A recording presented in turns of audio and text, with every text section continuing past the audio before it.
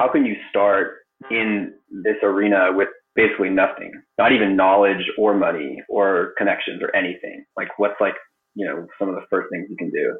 This is the Everything Real Estate Investing Show with Sean Pan, where we interview local real estate investors and professionals to go over tips, tricks, and investing strategies to help you learn about the business and to enable you to achieve your financial goals. And now, welcome to the show. Hey everyone, and welcome to another episode of the Everything Real Estate Investing Show with Sean Pan. Today, we have Max Kibler. Max is a brand new investor here in the Bay Area, and I want to record a conversation together to shed some light on one of the most common questions that newbies have. I had a great time answering Max's questions, and I hope you all get a better perspective of the industry from our conversation. If you like this episode, be sure to give it a 5-star review and subscribe to the show. Enjoy. I'm basically super excited to have you on the show today because this is something very unique. I get a chance to talk to you and not to learn something from you per se directly, but I get to learn what is your mindset right now? What are you thinking about? What are your main big questions? Because for me, I've kind of been in this industry for a while, 3 years, not too long, but I've been in the game for a little bit. And I know some of the people who listen to this show are way, way older. And they completely forgot what it's like to be new. You can imagine in college, a professor is trying to teach you something super complex and they explain it and they're like, oh, this is so obvious. And you're sitting in class what the hell is he talking about? Yeah. It makes me feel like they never were new or something, they never were in the situation I'm in. So it's very hard to relate, and to feel like it's even possible to start from where I'm starting kind of. No, absolutely. Yeah. You feel like, dude, they don't get me. They're talking about flipping $1 million deals. I'm just trying to get my first one. Yeah, right. So before we start, go ahead and just introduce yourself and let everyone know a little bit more about who you are and why you got into real estate investing. My name is Max, and I grew up in Silicon Valley. I was born in Palo Alto. I did really poorly through school. I just didn't really ever pay attention very much. I kind of was always interested in doing my own things, kind of off in my own world in some ways, but I was always really social and had a lot of friends and kind of too social, but in class it was I couldn't really connect with what they were trying to teach me most of the time. Still, I had to go to school legally for most of my young life, and then once I got to high school and it was you're kind of given the option whether you want to show up or not. And I sort of just stopped showing up actually because of the amount of absences that I had. They kicked me out of my high school and I had to graduate from a continuation school, and I did graduate there and got a degree and went on to a community college in the area. And once I got there, I a lot of my friends went off to UCs and all this stuff, and I would go visit them. And I really wanted to, for me, it was always the social aspect was what I was thinking of. I wanted to be around my friends. I wanted to have fun. I wasn't really, I knew I was studying psychology when I first started, and I was thinking I'm interested in how people's minds work. I'm interested in, something like that. Maybe I could have a career in this, but it wasn't really anything very serious. But I was still trying through college and kind of really applying myself more than I had before. And I did that for about a year and a half. Once in the beginning, I was taking classes I was interested in and getting good grades in those. And, it was the first time I could really choose my classes. So that was a big thing for me. But, once I had to start taking the classes, and I was forced to take again, and I just kept falling back into the same cycle again of not wanting to show up and just not being very interested or dedicated in what I was doing. And so I sort of, segued off into some kind of weird, Eastern spirituality type things. I read this old Indian book called the Mahabharata. I don't know if I'm saying that right, but it's this old Vedic scripture type stuff, about yoga and all these things. And I read that, and I ended up kind of joining up with this group of Indian yogis that were in my town, and kind of stopping going to school. And I actually moved off I was in Quebec, and I was there for a little while, about a month out just out in the middle of the woods in Canada, doing yoga and just living in a really rural way with these people who were yogis, I'm saying. And, so that was, kind of like the first thing I did that really separated me from what a lot of other people around me had been doing and what their goals were. And when I came, I was in Canada, and then I went to New York. It was another one of their temples there. So once I came back back to the Bay Area from that, it was kind of like really just I had very kind of felt like I'd already separated so far from the normal track of things that it was pretty hard to relate to a lot of stuff around me. And I knew from about the time that I stopped kind of going to community college that I didn't want to be in like the rat race, right? But I didn't ever have the idea that the way you could get out of the rat race was with having your own business or investing or, these different things. I didn't really know that. I grew up, my family, I didn't grow up from a lot of money or anything. And so pretty much what I was always told was just go to school and then get a good job. And it's like, if you get a good job, that's how you can get out or something. And that sort of never really resonated with me very much. So the way I tried to escape from it was kind of like through some sort of spiritual thing. And so when I came back from Tokyo and I sort of met up with a lot of different people in the area who are various like healers or like just people who are into Ayurveda or Qigong, or I started doing some different kind of martial arts and people who are doing acupuncture. And I met this one monk who was here teaching a Zen class. And after I was kind of learning Japanese from one of his friends, and then once I went to his meetup more, he just invited me to go and stay in his temple in Japan. So I ended up going there, and I actually ended up living there as a Buddhist monk for 3 years. Dang. Yeah. I didn't think I was ever going to come back to the Bay Area, actually. I thought I was going to be a monk, or I don't know. I thought maybe I would have some kind of job in Japan or do something. But, that whole situation was like, they were paying for me to live there. Like I didn't have to, they were paying for all my expenses, and they were also giving me some money, and the amount of work I had to do was pretty limited. I like cooked for them and stuff and helped clean. And I was actually running a kind of like a small farm for a while and using the vegetables to cook for them and stuff, but it wasn't anything like, didn't feel like a job exactly. And I was able to do that for 3 years. And I was actually able to travel a fair amount around Japan because they did like pilgrimages and stuff. And kind of I had some free time, and like they gave me some money to be able to travel and stuff. So having that experience for 3 years and just kind of thinking like, I felt like I sort of did something that no one really thought would have been possible in some way. Or when I told people before that I wanted to be a monk, they thought I was going to be very like, you have to beg for money or something, or you're going to be stuck in some kind of thing where you can't really move around much. But actually in that temple too, I was that they didn't have a lot of the strict rules that you think of being a monk either. Like you didn't have to be celibate, or you didn't have to not eat meat or not drink alcohol or like any of these things either. So I left the temple because I kind of felt disconnected from my own culture a lot. I did learn how to speak like good amount of Japanese, and I understood a lot of stuff about their culture, but you're never going to fully accept you if you're a foreigner. Exactly. So I just felt too disconnected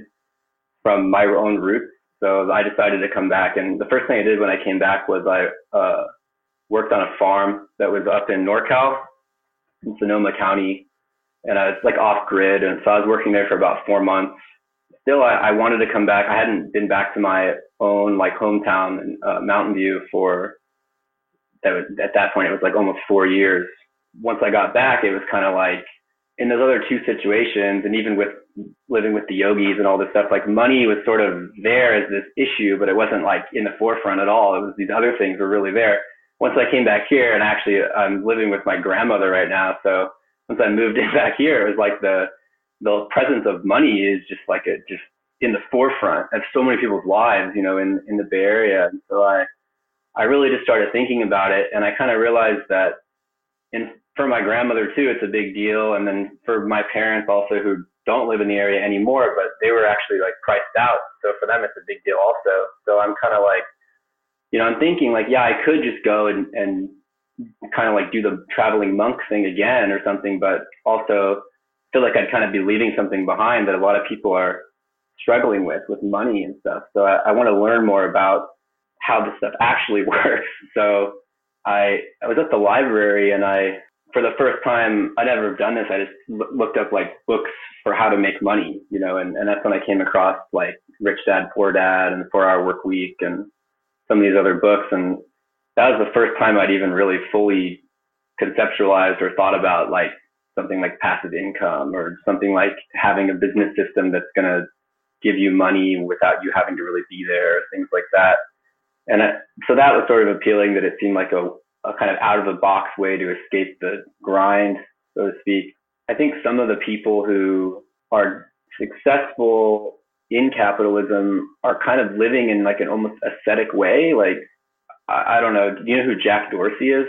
The CEO of Twitter guy, right? Yeah. And I just heard some stories about him, like kind of only eating like one meal a day, or like he takes like some ice bath in the morning, or just, I've heard like other stories about people like that. And I think, last night, the person you introduced me to, is his name Arlen? Arlen, yeah. Yeah, Arlen. Yeah, because I told him that I was a monk, and I was kind of asking him for advice for like, well, what to do. And he said, he said you kind of have to live like a monk still, like, to be like, he was talking about like being frugal, or about like, trying to live below your means. And so I just felt like a connection there somehow. So I just kind of wanted to pursue that if I could in this hyper capitalist, competitive, kind of materialist place before I try to just jump ship again and, go to whoever I'd go next, like Iceland or whatever.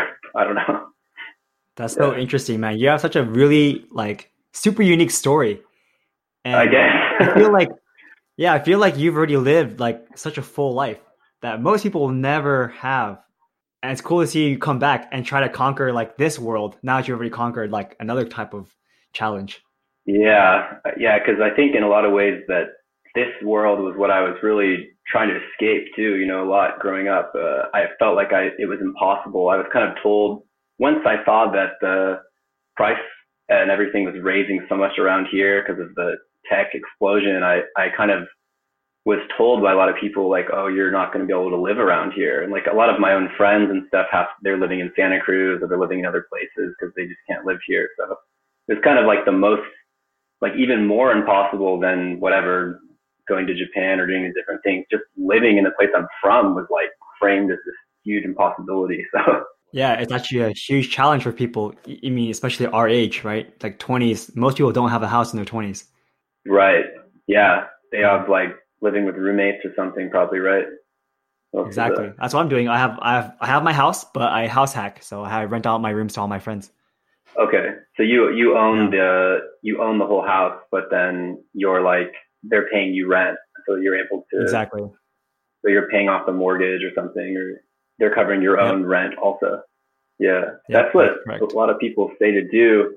And then my question is always like, how do you even start with that? That's also what Arlen said. He said like extend your college years as much as possible, and he meant by like having roommates and house hacking like that. And for me, it's like how do you even buy a house in the first place? Around here it's That's so expensive, true. but it's super appealing. Are you working right now? I'm not. Yeah, I'm not working right now. I was like working in a factory basically, and yeah, I didn't want to be there. Like I don't mind like trading time for money, but as long as like I'm trading for something else too besides just money, like if it's just a flat out like I'm doing something that I don't really see much value in, and then the only goal, like the only like reward I'm going to get is money, then I don't really see a point, And so I've been offered some other jobs that look similar to that, but I haven't taken any of them because I'd rather work for free doing something I like than just do something I hate, even for like a good amount of money, really. So how are you like surviving right now? I mean, I guess you're living with your grandma, so that's taking care of your cost of living. Right. What about for like small expenditures? Do you have like a small allowance that you can spend with? Yeah, I mean, my she's helping me out, and then also my mom is helping me out right now too. So, but my expenses are really low. Like I live, way below. Like I don't spend money on anything that's extravagant or anything like that. And right. Like if they were telling me, oh, we want you to go out and work, I would. But it's more like they, especially my mom, she's kind of like a hippie in a lot of ways. Like she lives in Clear Lake right now, and they're actually rehabbing a house up there. And she's just really not she's always told me like, just don't go work, just work somewhere because you think you need to make money. Like, I'll help you. And so that's good in some ways, but then I also wonder if it's like, I don't know. It makes my situation kind of unrelatable to a lot of people who maybe see me as like lazy or something because they think I'm just not working or I'm just not like, putting in my time or like, someone told me the other day, they said like, they told me I need to pay my dues or something like that. They're trying to get me to go and work for this construction company. And I did actually apply to work for that company, but they wanted someone who was going to be there like forever, like indefinitely. They wanted like a huge commitment, and I just couldn't really make that commitment, so they didn't want to hire me.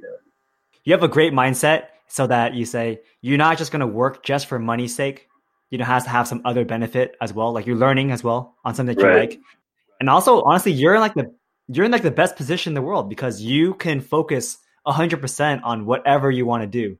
Right. So that's like amazing. And talk about being a monk. I did a Vipassana retreat. I don't know if I told you this before, but it's like a 10-day silent meditation Vipassana style, right? Right. Yeah. Dude, so for 10 days, I was living like a monk too, right? No access to anything luxurious. I was sleeping on some bed with 5 other dudes snoring like all night long. Yeah. And eating food that was free. And I'm like, dude, this is good food. I could make this myself for like $2. You know, you don't need money to be happy. Right. The way I see it, this is like a game. Like we're playing the game to get money, not because you need money to be happy, but because, dude, it's like a form of achievement, kind of like getting a high score in a video game.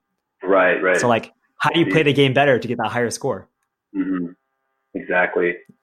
No, I totally agree with that, and I think that and I think it was in the Cash Flow Quadrant, the Kiyosaki book, where he said that money is like an instrument of debt, and that it's like the way you leverage power with money is like the more people you can get to be indebted to you, kind of. And I understand what you're saying, where that like for people who are using it like to get like a high score, and that's like, all their basic necessities are covered, and they're doing it to like like for some kind of gratification, like in that way. But then I guess it was saying that for some, in his book, he was saying that for some people it's like they really think it is like life or death, and because if you're in a city and you don't have any direct access to resources, and everything is going to be exchanged with money, it's like you really do need money to survive at that point. And there's always that basic threshold. But like if you're a billionaire, you don't need $10 billion. Like there's no way you can possibly like spend 10 billion on consumer goods. You can spend $1 billion on art or like something crazy like businesses, but not on actual like toothpaste and like food. There's no way. Yeah. And so it's very hard for me to imagine what someone in that position, what their life would look like, who had that amount of power shape their lifestyle, and what kind of questions they would have. I kind of want to know what it's like, but it's kind of murky because when you're at the base level of like, if you're like working on a farm, or if you're just kind of living like within your means or whatever you're doing, it's sort of like, there's not many questions. You kind of know, this is what I have to do. This is it's pretty clear cut. But when you move more into this sort of like, really expansive capitalist kind of thing, and especially in the Bay Area, where it's like people are really pushing the boundaries and almost becoming like transhuman and with technology, and just really like the sky's the limit on a lot of this stuff. And, then the question's like so much beyond something that's simple. It becomes really like a kind of philosophical thing. And I think it's trying to contemplate stuff like that is really also what's keeping me from being able to like totally focus on one thing. Like I have been trying to focus right now on getting my real estate license to be an agent, because that seemed kind of like clear cut, had kind of like a basic sort of idea behind it. But even then, like as I'm moving through the courses, so many questions come up, and every once in a while I just keep thinking like, oh, what if I just, go and just travel around with nothing again, or do something like that. But something keeps kind of bringing me back to stuff like your meetup or this podcast, or just, I do want to figure out what the deeper meaning is there. The cool thing is you already know what it's like to be pretty much at zero, and you know that you can survive at zero. So you don't have that fear behind you, like, oh my God, like I need a job. You already have such a huge advantage right there. And speaking of like, working on a farm is simple, but the money you get is smaller. And I had a Yeah. philosophy about this. I said, because thinking is harder than physical activity. Like it's very easy to just use your body to do something and then not think. But it's very hard for you to just like think of ideas and be creative. And that's Right, why people yeah. who think get the big bucks. Like that's the Right. whole premise of the book, Think and Grow Rich. Right. And I think it's Yeah. Henry Ford, right? He said that Yeah. there's that quote Thinking in that, all day. yeah, he hires other people to do a lot of stuff for him, so he has time to think, right? I thought I liked that Exactly. quote. That's interesting. So far you've been doing real estate for how many months now? So I read that book by Kiyosaki about 2 months ago, and then it was just kind of in the back of my mind. The first thing I tried to do was I tried to start an e-commerce business.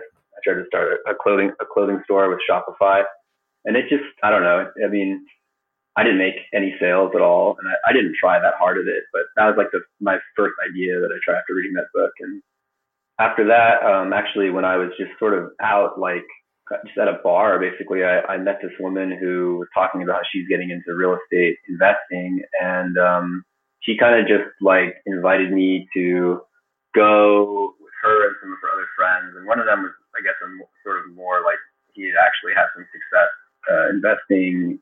And we drove around in Stockton and looked at some properties there that they were thinking about, I guess, rehabbing or flipping or something. I'm not sure. Just kind of her talking about it, and she sort of motivated me to try to get the license to be an agent. And yeah, that was a little more than a month ago that I met her. And then from there, it's just been going through this real estate class. So overall, it's been about a month, I think, or a little more than a month that I've been looking at this stuff. And you've been pretty active. Like I saw you at first the SJRNC one with Kevin Roberts, and then you came to my meetup twice. Right. So since going to these meetups, I'm sure you have a bunch of questions, and I kind of want to dig into your mind.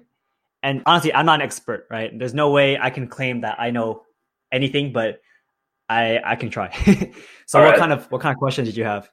Okay, so the first question I had was how can you start in this arena with nothing, with basically nothing, not even knowledge or money or connections or anything. What's some of the first things you can do? All right. First of all, that's so funny because when I talk to the top dog investors, I always ask that question because I feel like I'm in a similar position. I'm like, yeah, I have some experience. Yeah, I have some money, but when I think about it, I'm basically starting back from zero because of my recent downfall. And I kind of want to know, what does it take to get back up? Because some of these guys, they've gone through bankruptcy and foreclosure. They've had to start over 10 years ago. Yeah. The number one thing they always say is go to meetups. Meetups are pretty much free. $15, $20. That's nothing in the grand scheme of things. Start showing your face and looking around. Find the investor that you want to be in 5 years. Because there's so many different investing strategies. There's wholesaling, there's flipping, there's multifamily, there's raising money for multifamily, there's new construction, private lending, yada, yada, yada. So yeah, find that person that you want to be and then find ways to add value to that person. So this is the hardest part. Imagine you're this top dog instead. And this new guy is coming up to try to talk to you and say, hey man, you want to come get lunch with me? You'd probably be like, no, I don't have time to eat lunch with you. Yeah. Al Williams said this, I have an unlimited amount of sweat equity for you. I will, because you don't work, right? No. You have all the time in the world to do all the tasks that they don't want to do. Mm-hmm. So what does a multimillionaire not want to do? They don't want to make the phone calls. They don't want to knock on the doors, and they don't want to they don't want to talk to people. They want their life to be simple. So if you can offer to do that for them, then they will let you shadow them, supposedly. Mm. You can get them a deal and just be like, hey, I have this deal. I don't know what to do with it.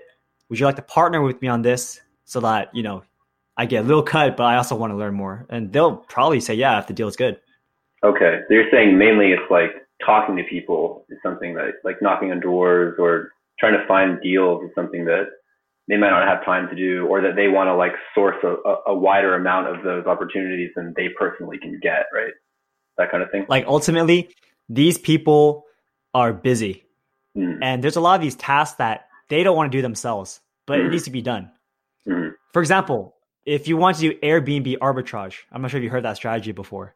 Is that when you rent out or you buy a property to then rent out as Airbnb? Actually, so you don't even buy it. You just go to somebody and say, hey, let me rent out your place for $2,000 and then you Airbnb it for 4,000. So you keep that 2,000 spread. Okay. Mm-hmm. Okay. So there are some pretty top guys who do that here in the Bay Area, but they're busy or they're like out of the area. They're traveling all day. Mm-hmm. So imagine you said, hey man, let me work for you. You can not even pay me. Just let me learn and I'll take care of all your stuff here while you're out traveling. Mm-hmm. Then they might say yes. Okay. Because you're providing them value. Okay. Yeah, that's what I wrote was, are there any ways to immediately start adding value as a complete beginner? So you're talking about like sweat equity, and a lot of the things you're saying, like, yeah, it requires some technical knowledge, I guess, just to kind of know what something like Airbnb arbitrage even is in the first place. But then at the other side of it, it's like a lot of it seems more like you just have to be kind of bold or courageous enough to want to do those things. And because that's what I'm kind of wondering is how much technical knowledge do you need for people to take you seriously versus like what else are people looking for besides technical knowledge? Like what kind of personality traits or just, what other kind of things? Because technical knowledge is like takes a long time actually to get everything there. It takes a long time to learn all these things. Yeah. Well, I think for any industry, whether it be real estate or anything else, like you need to know the basic lingo. Mm-hmm. Otherwise, people just will not take you seriously. Right. Do you know what ARV stands for? Do you know what LTV stands for? IRR. Like you don't need to know exactly how to calculate it. Yeah. You just need to understand that these concepts exist and mm-hmm. they're part of the daily lingo. Okay. Just so that when someone asks you, like, "Oh, what's the ARV on a property?" Like, "Hey, I have a wholesale deal. What's ARV?" I don't know. Like, then this is not a good deal. But the thing is, this knowledge can be easily acquired because there's so much information out there already. Mm-hmm. So for the most part, hey, listen to my podcast. I have like 50 plus episodes. Go through them. You'll be an expert. Or dude, just ask me. I can tell you the answer right away, just like that. Okay. Bigger pockets and books. So honestly, I wouldn't worry about the technical stuff too much because you can learn a lot of it in like one day. Like specific knowledge, you usually get that from just working with somebody else. Mm-hmm. And they'll help you with all those like miscellaneous stuff that authors always forget to write about in their books. Okay. So, could you explain to me what ARV is? Is it after rehab value or I can't even remember now. Yep. After repair value. Basically like value. when the property is done, how much does it cost or how much is it going to be worth? Okay. So also, let's see.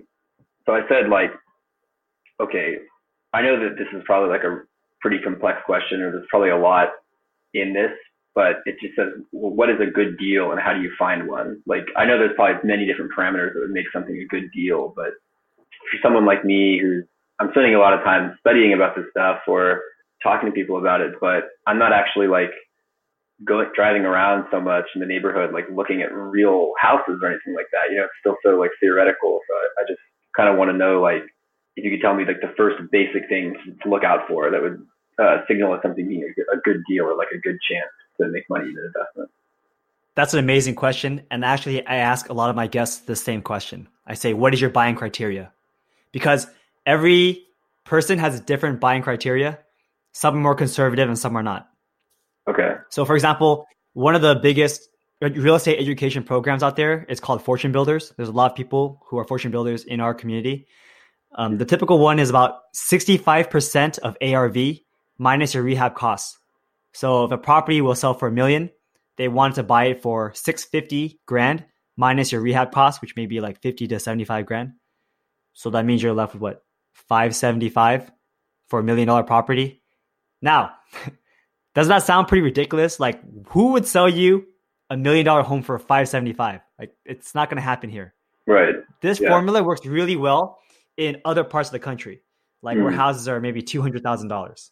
Then all right, it makes sense. You can probably buy a $200,000 house for $100,000 and then fix it up. So like, there's that one. Another big one that's here right now is 10% of ARV is their profit. So for $1 million property, they want 10% of that to be profit. So $100,000. So already you need to buy it for under $900,000. Then you have closing costs. So when you sell a house, you have to pay both realtors. So that's 5% right there. And then you have to pay around 2% for just like some miscellaneous closing costs. So total, your closing cost is 7%. So if you calculate that backwards, like $1 million, 7% of that is 70 grand. And you also have your 100 grand profit. So now you're at 830. And then it might cost you, another 75 to repair it. So it's 830 minus 75 grand. And then you might have holding costs because you purchased the property with hard money maybe. So that's, 4 months worth of payments plus whatever origination fees there are.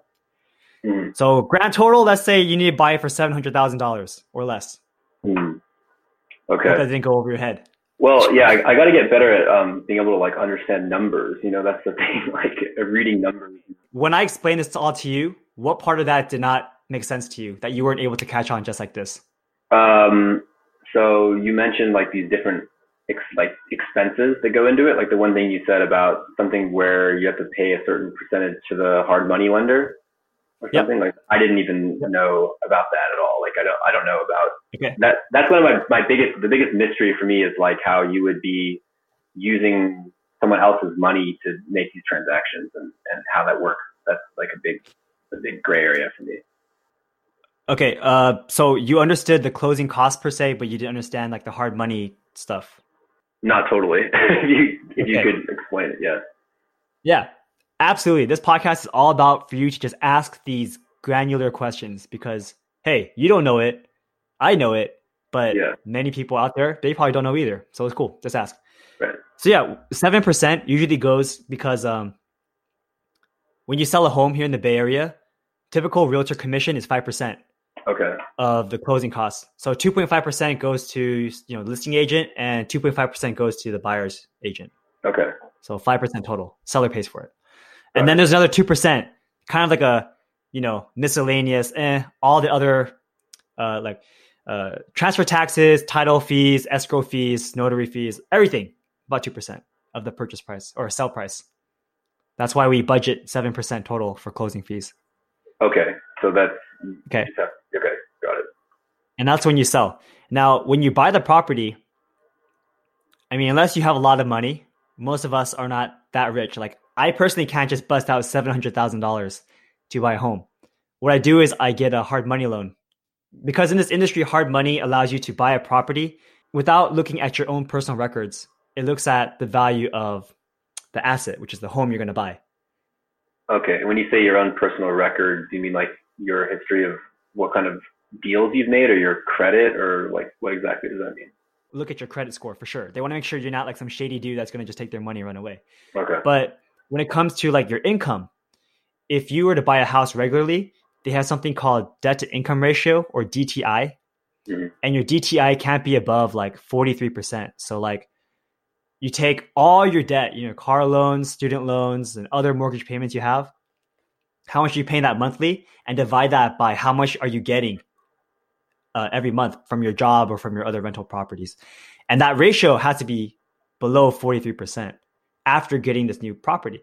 So, if you have a lot of different flips going on, there's no way you can get a traditional loan. And plus traditional loans, like going to like Chase Bank or Wells Fargo, they take forever. Oh, like really? 30 days plus. Hard money, they can close in 5 days, 10 days, depends on how good your hard money lender is. Okay. So what exactly is a hard money lender? Like, how does that person make a profit, or like, how do you find these people, or like, who are they exactly? Like, so hard money lenders are not like institutionalized banks. They're usually either private like firms or they're hedge funds that loan out money. Basically, these guys loan out money at a higher than usual interest rate.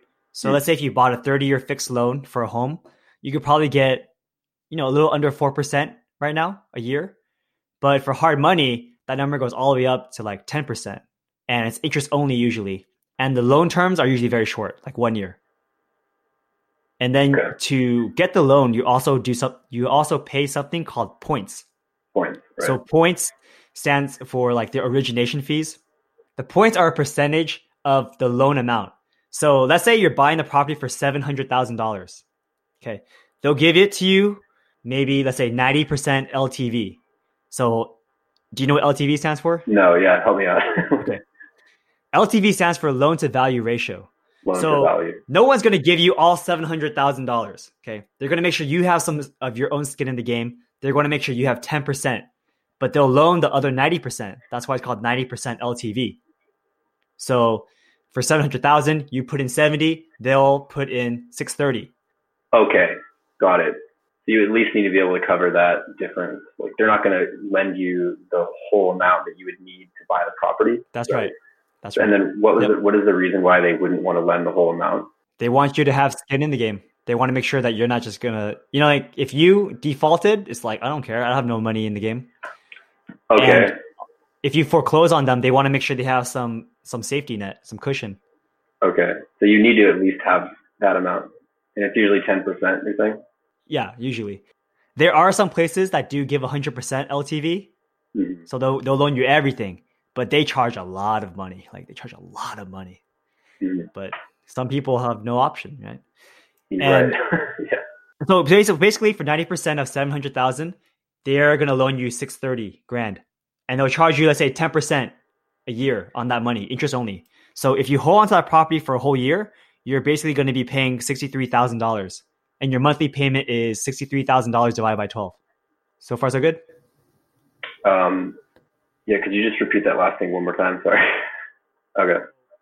At 10% interest for a $630,000 loan, mm-hmm. your total yearly payment is going to be $63,000, 10% of 630. Right. And your monthly payment is going to be, 63,000 divided by 12. Right. Yeah. Okay. And you have to pay something called points, which are the origination fees. And, for a new investor, it's probably going to be about 2%. So the loan amount is $630,000. You're going to be paying 2% on that.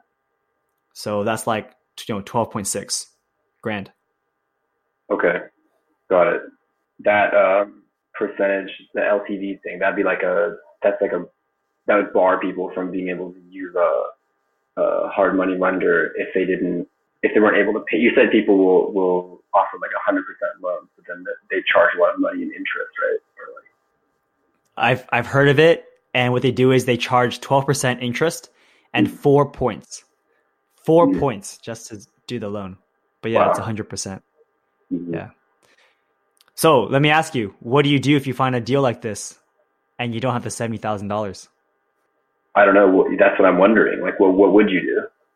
You wouldn't be able to do it? Or... You. Let's be creative. What would you do? You just say, all right, forget about it. This deal sucks. Move on. I can't do any deals. I'm done. Yeah. How would you come up with $70,000? Like that would come from your job or something, or money you have saved up, or like what, is there like... So if you can do the deal yourself, then yeah, you just use your own money. But let's say we're in someone else's position where they don't have that kind of funds. There's two things they can do. One thing is they can sell the deal to somebody else and be like, hey, this deal has good numbers. I think that if you do this deal, you can make $100,000 profit.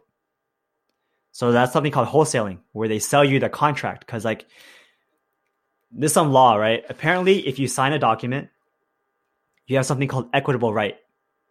So then you have the right to sell this document to somebody else.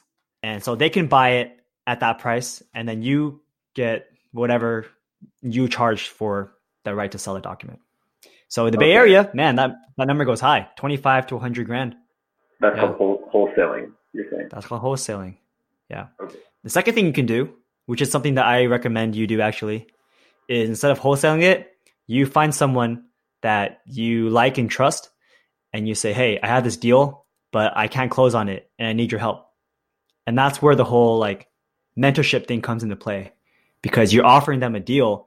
You just want a small commission. You have no your own money, but you say, look, I can help you like manage the project. I found the deal for you. Let me get a cut, but also learn your system. And, if you're giving them a deal, for the most part, they might say yes. Okay. So like you have to have a deal that they'd be interested in, that they think is like worth it, right? Because yeah, of course. And so then like, what are the chances you're going to find a deal that no one else has found, or that like no one else already knows about? Like how competitive is the whole market in this area, like with that kind of thing? It's super, super competitive here. If you do the traditional method of just sending out direct mail, which is one of the ones that a lot of people like a lot, the average is $18,000 per good deal. Like you're sending out $18,000 worth of mail to people, Yeah, getting yeah. calls and getting cussed out just to get one good deal. Like you might get 10 actual deals, but one of them will be good. And then so like that's an actual like piece of mail that would go to their house, right? Like in their Exactly. mailbox. And then what like how would you use that to get a deal exactly? Like you're asking them what, or like, well, what are you asking, or like what does it say? I'm not an expert in mail, but I'll just tell you what I know. You're basically just saying, hey, I want to buy your house. Are you interested? Give me a call. Oh, their own house. Okay. Mm-hmm. Yeah. And so then they say, yeah, I'm interested. Come through. Then you come through, you take a look and you make sure you can get a ballpark of how much it's going to cost. And then you just talk. You build rapport. You sign a contract and I guess you negotiate some terms. You say, all right, I'll buy your house in this time for this much money, write it up, and then bada bing, bada boom. Honestly, I don't have the experience for it. Okay. So you don't use that method of direct mail at all? I've done it before and I've gotten to some appointments, but I have not gotten a deal from it personally. But I don't do enough volume. See. But would you think, like, do people think that's like a good method to use, or do they think that they love it? They love it. Okay, it's expensive though, right? It's expensive. It's expensive. So for a newer person like you, I don't know if I would recommend it because you don't have 18 grand to blow. Right. Yeah, and that's a statistical average. You know, it could only be $1. Hey, your first house, or it could be 100,000. Who knows? Mm-hmm. So I remember listening to your other podcast where you sort of teamed up with someone from the meetup group. So like go in on a deal together, right? Kind of like became your mentor. And like, how did you find that deal? Like, I think that you probably talked about it, but I can't totally remember. Like, if you're not using direct mail or like so how did you find it? So I mean, I did direct mail. I did go to meetings with the sellers, but nothing ever panned out. And then after, a year or so of just trying it, I got super lucky. I just kept showing my face. I kept going to meetups. I kept volunteering. And it just so happened that my friend Elisa happened to have a deal that she couldn't handle because she had too much other commitments. So even if you're rich, there can be times when you just don't have the cash to do deals. So then what do you do? Yeah. So then she said, hey, Sean, I know you were looking for some deals. Are you interested in this one? And I was like, yeah, I'm down. So then we partnered on it. And then that deal was like the best deal I had. So she kind of showed you the deal like for free, or she exactly because she gets her deals by calling agents. That's another free way that people are doing.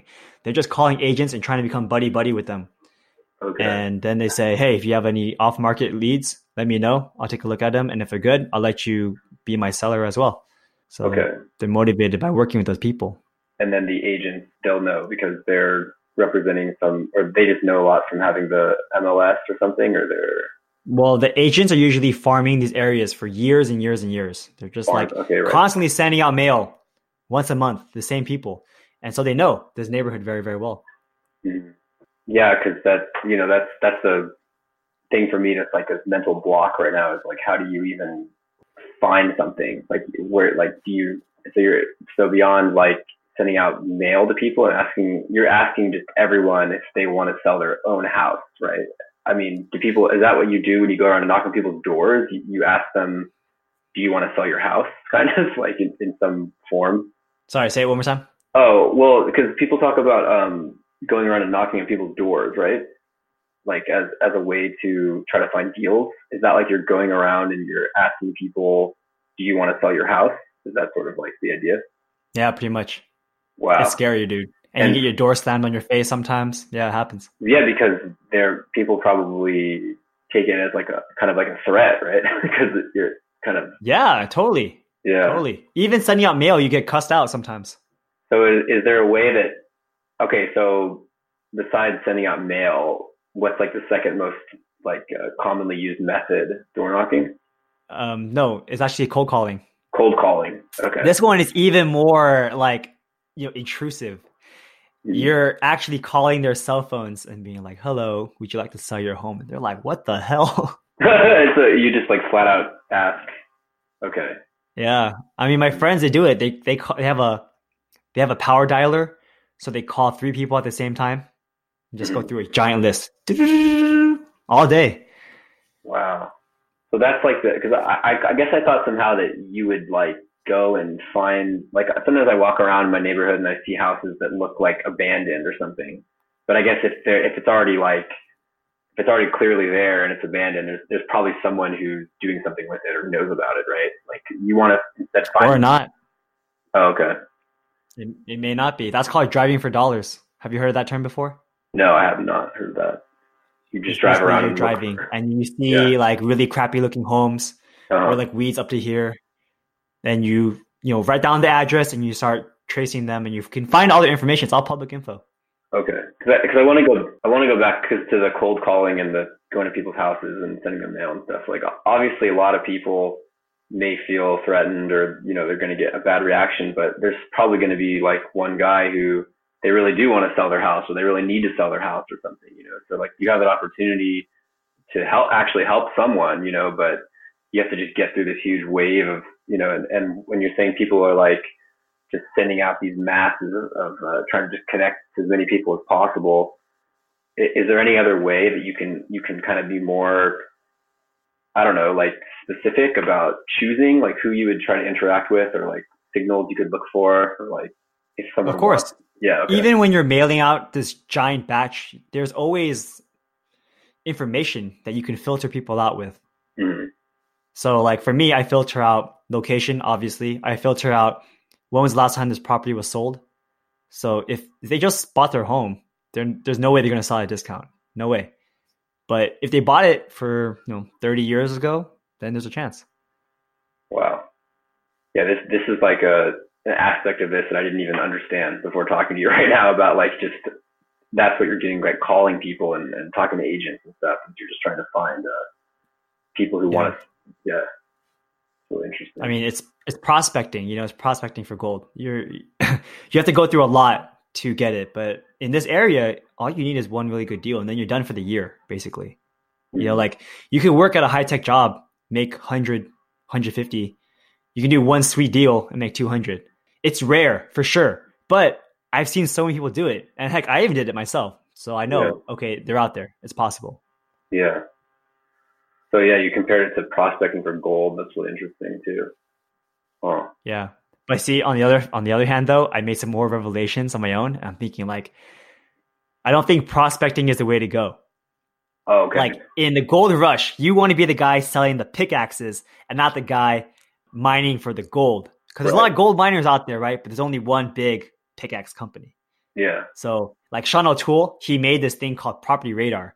And like almost every real estate investor uses it. Right. Great tool, $50 a month subscription based. He used to be a flipper himself, but then he realized it was too draining on his time and energy.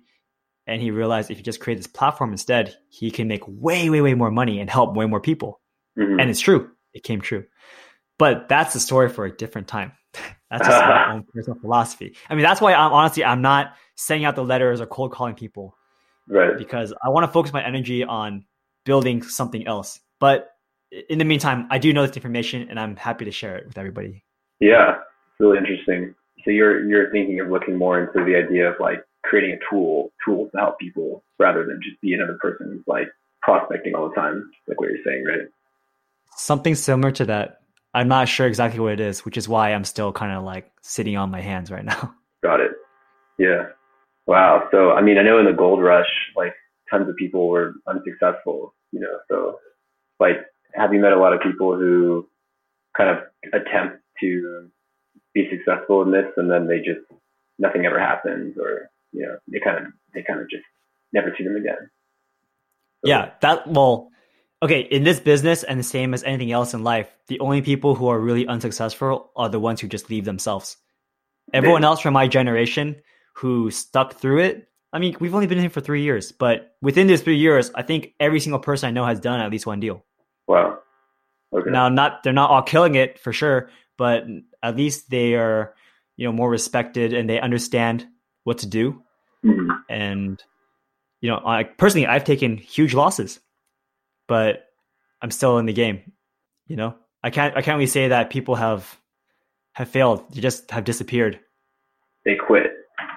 Oh, okay. They just disappear. So you're saying like that the main thing that could probably prevent you from succeeding would be just like giving up, kind of. Exactly. It's just your own like desire to do this is gone, and you decide to do something else. I see. That's the only way you can truly fail. Yeah, that's really interesting. you seem very focused on this. And do you get distracted ever by like something else that you think you'd rather do, or like that takes your attention away, kind of? Dude, shiny object syndrome is always there for sure. Okay. The thing is, within real estate investing, there's already so many different topics. There's so many different ways to real estate investing. So I have not been distracted by other types of like businesses per se, but I have been distracted within the world of real estate. It's like, do I want to do flipping? Do I want to do Airbnb? Do I want to do new construction? You know, I do get distracted there, which is not good. Like if you want to be successful, just focus on one thing. Like take a good week, figure out what you want to do, what resonates the most with you. Yeah. And then just focus on that one thing. Give it time, you know, don't just jump because you see something else that's more lucrative. I was at this party on Friday and someone told me, if you want to be successful, like how do you get to oil? You have to dig past the water, the bedrock. You dig all the way down. But what happens if you try to dig at too many places at once? You'll never hit the oil. Mm-hmm. Just one place. I was like, oh, good point. Yeah. Mm. So you kind of figured out that this was the path you wanted to take, and then you said you've been kind of doing this for like 3 years now. Is that how long? I've been in the community for around 3 years. Yeah. 3 years. Just doing the same thing as you, man. Like for my first year, I didn't do anything. I just kept going to meetups, and honestly, it kind of sucked. But by being around all these people, yeah. Well, because if you're there for 1 year with no deal, it sucks, right? Yeah, I'm sure everyone who's new can appreciate that. Yeah. Yeah. So yeah, eventually just hang out with all these people. You learn so much, and then you say, all right, well, what am I waiting for? And you jump in and you realize, oh, it's not that scary. Mm-hmm. And you get better at it. I wanted to ask you like what your opinion is on like taking risks. Like how important do you think it is to like, cause I know a lot of people say like you have to take risks. It's more dangerous to like not take risks and then miss chances and stuff. But like, what would be like something that was just way too like risky? You know, like do you kind of have like a scale that you can use to like appropriate risk, or I don't know how I'm saying that the right way, but kind of I get it. Yeah. And to be honest, I think I'm personally still too new to properly assess risk, because I got into a deal that I thought was a no-brainer. I thought I was going to win for sure. End up losing like a butt ton of money, like so much. And I didn't account for that. I thought there was no way that was going to happen. No way. And then it happened. And I thought, holy crap, like this is real life. So I guess for you, it's like, what's the worst that can happen to you? And can you stomach that? Mm-hmm. Because you've already lived 3 years as a monk, I'm pretty sure even if you went like bankrupt, right? That's the worst that can happen to you in this industry. You're not going to get murdered over real estate, right? You're not going to lose your life over real estate. Right. The absolute worst thing that can happen to you is that you lose money. Mm-hmm. And then like, how would you feel if you lost all your money? It probably wouldn't be that bad. You know what it's like to have no money. Yeah, exactly. I know. I guess for me, I'm not so worried about losing money. It's more like going crazy or something. Like, do you have the mental fortitude, the intestinal fortitude to deal with it? Yeah, or like embarrassment or something. I think it seems worse, like losing your status. Because when you fail, it's like you know, I think in school too, you know, they say it's like you're kind of trained not to ever fail. Like you can't fail in school or else you actually just fail, you know? And I always wonder, like, I just feel like I learn a lot when I do fail, but it's kind of this weird feeling where you're kind of forced to rethink your whole sense of self and stuff like that, you know? So I wonder too, because you said you lost a lot of money on this one deal. Do you feel like that was like somehow like you learned something from that as well? Like it was like somehow to your advantage to have gone Absolutely. through that? Yeah. Every curse is a blessing in disguise, right? Like right. It's built a lot of character, you know? Yeah. And everything you just said is exactly kind of like what I was going through, right? Like I had a lot of pride. I thought I was some hot shot because, you know, my first deal I made a bunch of money. Yeah. I thought I was killing it. I was going to my coworkers and I was saying like, man, you guys are foolish for like working so hard. Here I am just making a bunch of money. Yeah. But then I lost all my money and now I'm like, damn, I feel like a fool for talking so much. Especially talking to my family, right? I was like, oh man, you guys are still working? You guys are so old. Like you shouldn't be working anymore. You guys should do this instead. Oh my Anyways, God. Right. yeah. So now it's like, damn, I'm embarrassed, but it's okay. I'm still alive. I live another day. And in fact, I didn't want to feel shameful. So what I did was I wrote my story and then I shared it publicly to everybody. Yeah, that's a great idea. Yeah. And then now no one could hold that against me. No one could be like, oh, hey, there's Sean, the guy that effed up really bad. It's like, dude, he's the one that confessed. You were really public about it. Like you were really public about your loss. Kind of. I was deliberately public about it, even though, dude, it does not feel good, but I was deliberately public about it so that failure would no longer own me. I own it. And then I can move on with my life. That's really interesting. Yeah. You mentioned you kind of had like an ego or like your pride was there, and then sort of you had to reconcile with losing and then with your ego kind of something happening. But do you think coming out of that, like you're more, I don't know how to explain it exactly, but yeah, I mean, I definitely became like 1,000% more humble for sure. I went to UCLA and I thought I was a smart dude. Yeah. And then I go to real estate meetups and, no offense, but a lot of people going to real estate meetups don't have the same background as I do. So I thought, man, these guys are foolish. They're doing their numbers wrong, blah, blah, blah. Their models are incorrect. And I thought, man, how could people lose money in the crash? Didn't they know? Like, man, these guys are just over leveraged, just stupid and dumb. And then it happened to me. And I thought, oh, I see. This is how it happens. Wow. Yeah. And then I realized maybe these guys aren't so foolish after all. And I began to see like the better qualities of people. Like, yeah, maybe they don't have the educational background, but they have more guts, more desire, more willpower to do things that I am not doing. They're hustling harder than me. And I began to respect people more. And, it took me from up here to way down here, looking up at everybody now. I look up to everybody now. And the cool thing is now, because I'm no longer like this, egotistical dude, people have actually been very, very kind, very nice to me. And I truly, truly appreciate that. Even getting guests on my show before, I don't know if they would be willing to do it, but now I guess because they've seen how like open I am and how, I guess like how genuine that I like to share my feelings with. Now they're more open to talk to me as well. And they share that information with everyone else who listens to the podcast. So it's like a win-win for everybody. Right. Yeah.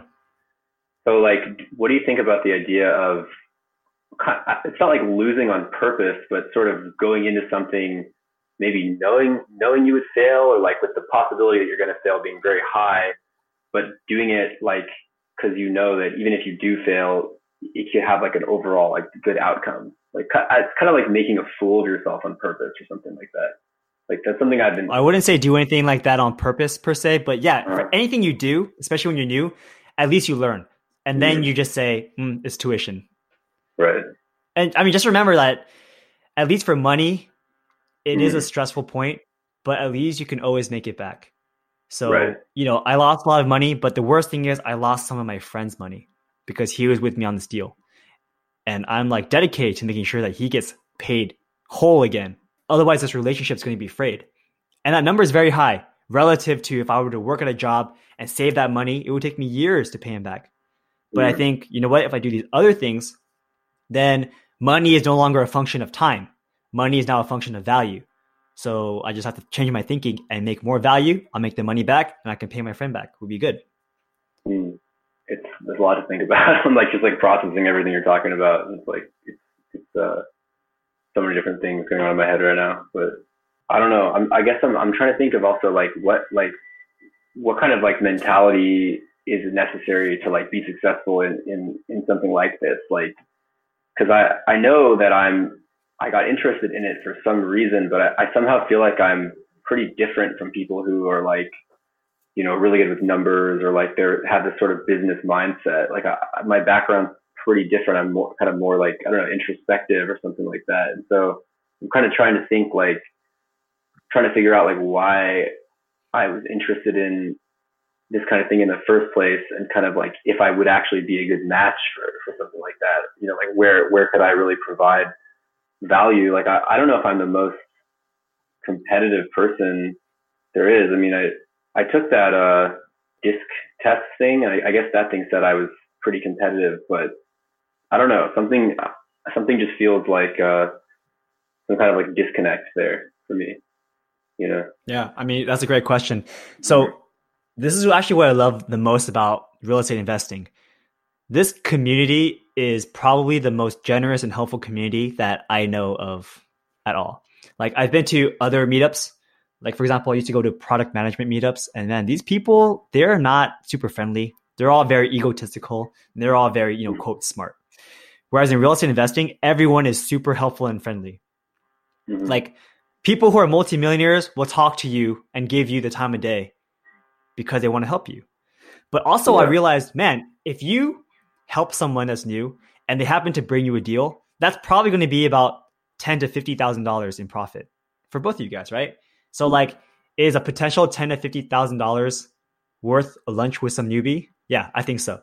Mm-hmm. So it's always in your interest to help people in the real estate community. So the mindset that you need is an abundance mindset. That is probably the only thing you need. And do you know what that is? Abundance mindset? Beyond just kind of thinking about what it might mean, I'm not totally sure, like specifically what it means. Okay.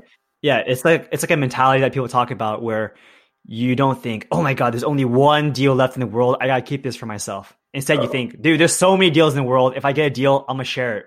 So we get more deals together. Yeah, you think there's more than there actually is. So being like open-handed, sort of like really... Yeah, be like super generous, share everything, and you'll be rewarded very generously for that.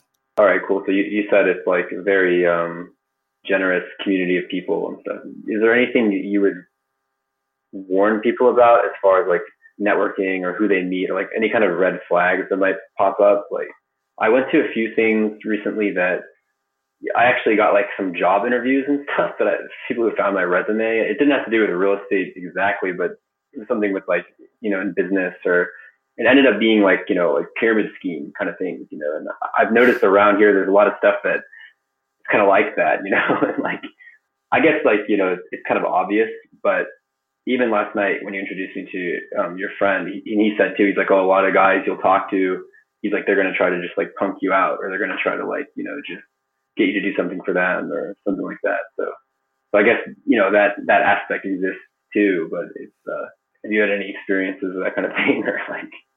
I don't know. I've been doing this other kind of like thinking. This is kind of separate from real estate, but I think that I think no one truly thinks they're a villain in their own eyes. Right. You know what I'm saying? Mm-hmm. Like no one thinks they're evil. Right. So to them, what they're doing doesn't seem evil. They're providing you a service. Like some educational programs, they cost a lot of money, but to them, they're like, look, we're helping people achieve financial freedom. Mm-hmm. So for you, it's up to you to decide, okay, I want this service or I don't want this service. And you don't need to blanket them as an evil person or a shady guy. Like they're doing whatever they're doing for a reason. Like that might not align with your values and goals, but that's it. Then you just don't have to work with them. It's up to you to see, do I like this person or not? Do I vibe with them or not? I see. Was that a good answer? Yeah. So, I mean, from everything I've talked to you so far, have there been any big takeaways that you can use? Yeah, like one of the big things was where you said about people who are trying to sort of live life like a video game, kind of, or like to get like a high score, sort of like that. That was like pretty interesting to me, because I wonder, kind of where we started the conversation. Like I wonder about what's the real value, like what's the true value people are looking for in life, like what are they actually trying to get out of life. And I've noticed in a lot of ways, like maybe money kind of it's like standing in the place of something that's valuable, but that maybe people are doing things to get it that they're not really enjoying. Like this whole idea where people are, no one likes their job sort of, but they have to work to make money, and then that's there a lot too. So I'm kind of rethinking like what my own goals are about why I would want to get into something like this, or like what I would want to, how I'd want to like benefit from it or help people or something like that. Money is just a tool to get more things. Maybe I feel in some way like the motivation for that is like kind of like missing. It's hard to be so motivated by just wanting to like acquire things. It's not about the money. It's about doing cool stuff. Doing cool stuff. Yeah.